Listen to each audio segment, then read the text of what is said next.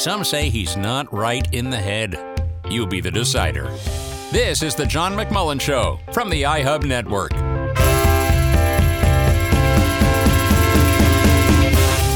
I don't know. Am I right in the head, Laura Meeks? You are right. I don't know. I'd like to say you're right in the head. Let's go with that. Okay. Thank you very much for that vote of confidence. It might be more than I have in myself, especially when I hear the announcer say that every afternoon. But, you're the only guest that I could have that I could come back in from a break, have the announcer say that, and go right to the call and ask the guest, am I right in the head? So I knew that I would get a good response from you. Yes. How are you? It's been a while since we had a chance to last hang out. Yeah. No, honestly, life is good. I'm 2 shots and 2 weeks into my vaccination, so I'm part of that older crowd now that goes out to eat and waves at the young kids going, hey, I got my shot. Right. So, yeah. They're the ones. They're the ones eating dinner at 4:30 in the afternoon at Marie Callender's, and there's a little mini bus, short bus outside, waiting to take them back to the home. Well, I'm not quite there yet, but I am enjoying a little bit more freedom in this environment now that we have the vaccination. Well, that's great to hear, and I, of course, want to let folks know who are not familiar with you that Laura is somebody who we turn to for a number of different kinds of topics when they come up to discuss them. Among those is anything that relates to our transgender community.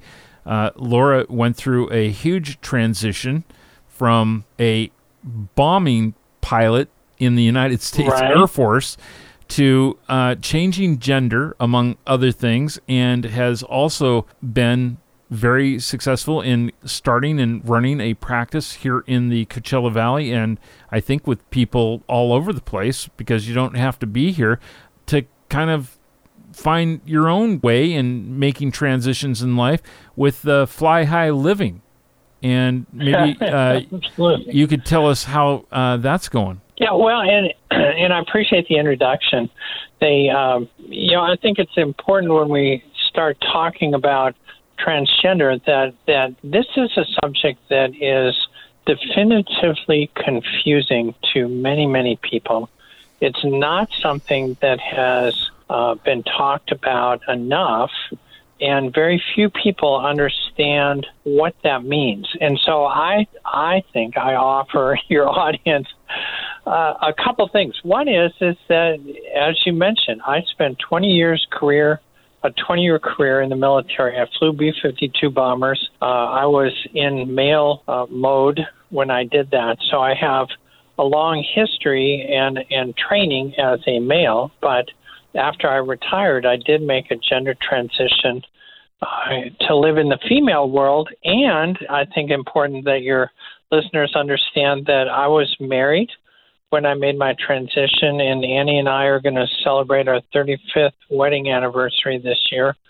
So we have together learned how to make changes. And part of the reason I bring that up is that it's very, as confusing as transgender can be as a topic, it is very easy for people to stoke fear around the unknown. And I think it's helpful to understand that there is somebody like me who has successfully been male, successfully been female, successfully been married. We have kids and grandkids and dogs and a, quote, normal life, which I think helps people better understand and alleviate their fear around this topic, because part of what we're seeing today is that what I call chasing the boogeyman. There are people out there that are happy to tell your audience that the boogeyman is coming and they better look out. And in spite of that boogeyman that so many have tried to portray, Laura, the sky has not fallen. It's still hanging in up there, and you're still flying in it. Absolutely, and I think that's important for people to understand. When in this world where news is selectively targeted to the audience, it's very hard to get a differing opinion. And I say that both from the right and the left. In this social media world, it's rare that you get a difference of opinion on one particular show. And so with little snippets of Boogeyman coming at you, it would be easy to fall into the fact that that's somehow really happening and really scary. And as you say, transgenderism has been around for centuries and not millennia. It's always been a part of human life. And even though we haven't talked about it for centuries, now it's coming to light. And I think most people are understanding that this is not something to fear. Well, there's a lot of people who also get it in their cotton-picking minds that, this is just, for instance, this is some guy who just wants to cross-dress and wear, frilly things. And that is not it, but it is so complex because for different people, it is a lot of different things. But at the core of it, it is not, I think, personally, I feel, and I've seen it with many of my friends, it's by no means a choice, and I get so disgusted when people try and present transgenderism as some sort of a choice that somebody's making that I've had enough of this being a man. I'm going to go be a woman. It's Thursday. Let's be a woman today. Right. That sounds fun. It is something that is truly innate in somebody. Did you know something was not right from the time that you were a child? Well, as is true, I'll answer that question in this fashion. The short answer is I didn't know definitively, as many do, and I've been around the transgender community for decades, and I've heard everybody's story, and it's very, very common that somebody who is transgender knows right away. Right. I knew I was different. The way I explain it from my personal experience is I knew I was different somehow, but it was not till I was 31 years old, sitting in a chat room on the island of Guam. This is back, to put this in perspective, this is back when computers had green screens and text only, and I was in a chat room on CompuServe, if that dates me. But in that room were two men talking about being transgender, and it was not until I heard the term that I understood what that was. That's when the bell went off? Literally, like a lightning strike. Wow. It was like the two puzzle pieces coming together. It was like, I get it now. Now you have to understand too that at the time that I had this epiphany, I was newly married. I was 2 years into my second marriage to Annie, and all of a sudden I wake up and realize why for all these years I felt so different working in a male culture. And there was an interesting phone call that followed that. It's like, honey, I've got some interesting news. All the way live from Guam. Yeah. So the reason I asked Laura to join us today is that there was a story that crossed my desk yesterday, and I'm going to read the story real quick, and then we'll get into that, and we'll pick it up as well.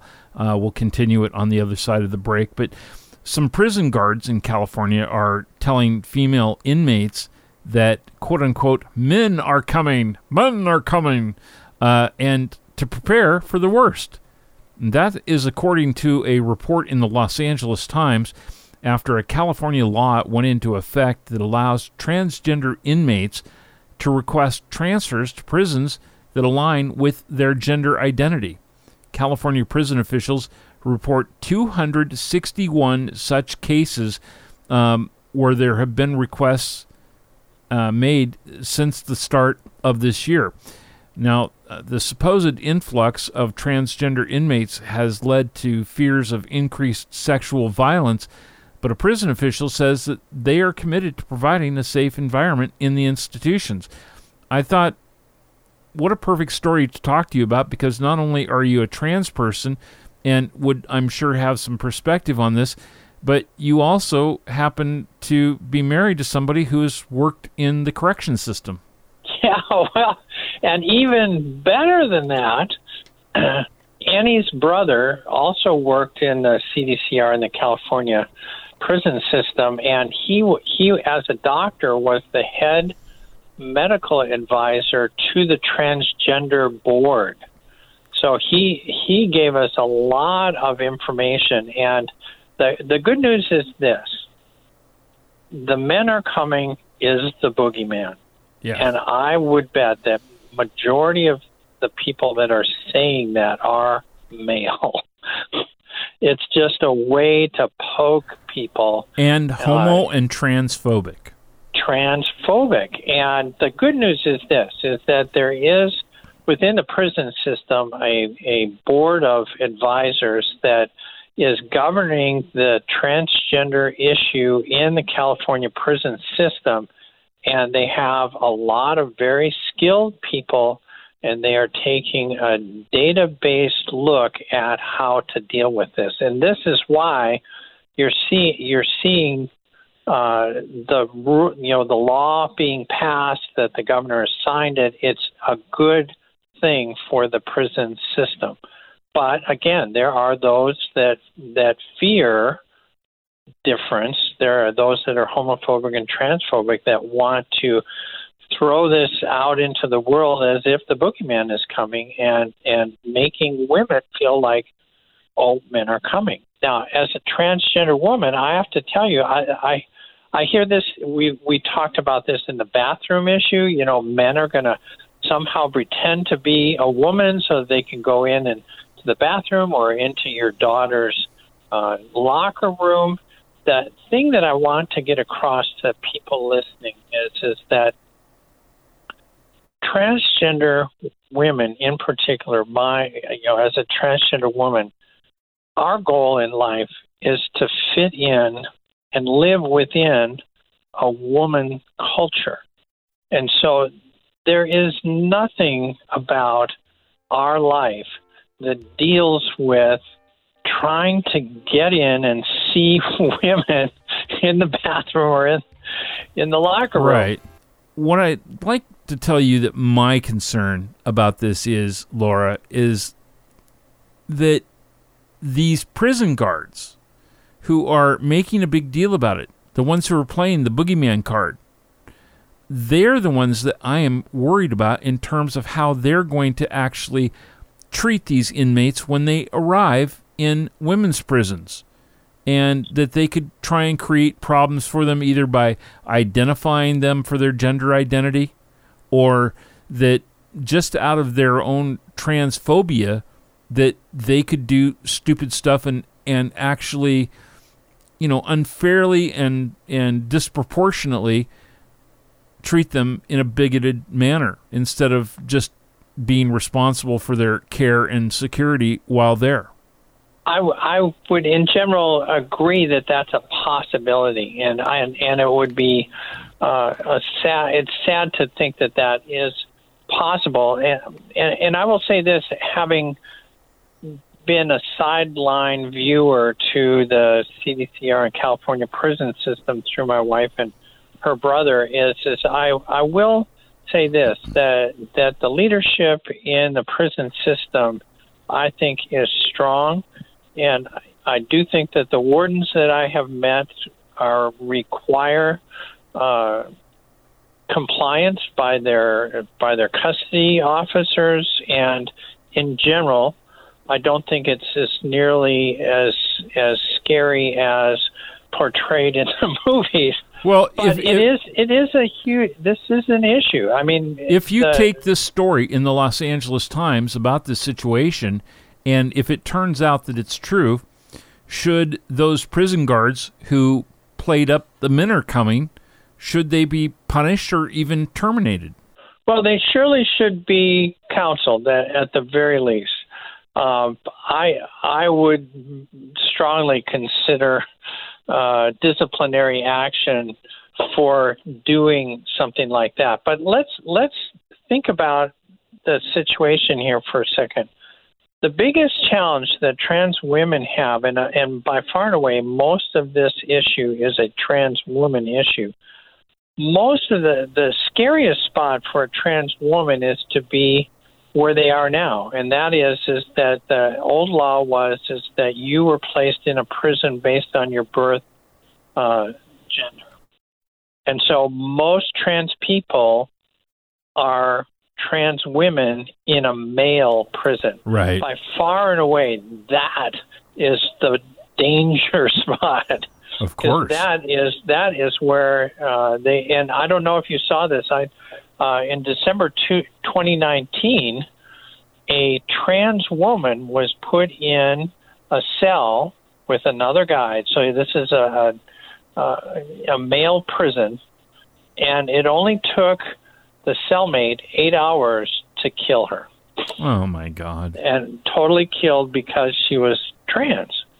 And so the bigger challenge, and part of what the trans community has been working so hard to get, is to move trans women out of the male culture, because it is in the male culture where the homophobia, transphobia exists in spades. Right. Now, that's not to say that it's going to be an easy move for a trans woman to go to female prison, but I highly doubt it's going to be as welcoming as Orange is the New Black portrays it to be. But in general, women are far less freaked about a trans woman, because remember, a trans woman is trying to fit in. Right. That's the culture that they enjoy, being around women, being a woman in a woman's culture.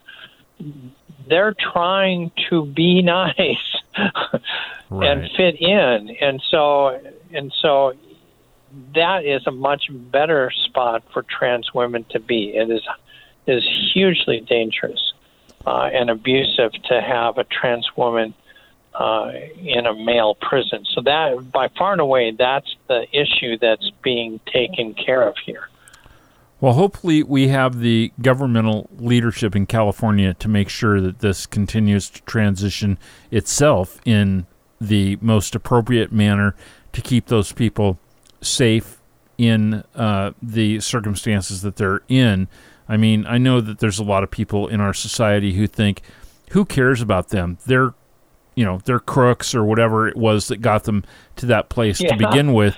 But sad, but true. It is sad. It's really sad. And, the fact of the matter is we're all human beings, and hopefully there's a point at which somebody's going to come back out and they're going to be the better for the experience. And that means that we don't put them in the correction system to abuse them, and certainly not leave them prey to some of the worst animals in the human race in our state. So there you have it. I wanted to talk to you about something else on this program today, but we have run out of time, unfortunately, and so I'm going to actually ask you if maybe you would come back next week.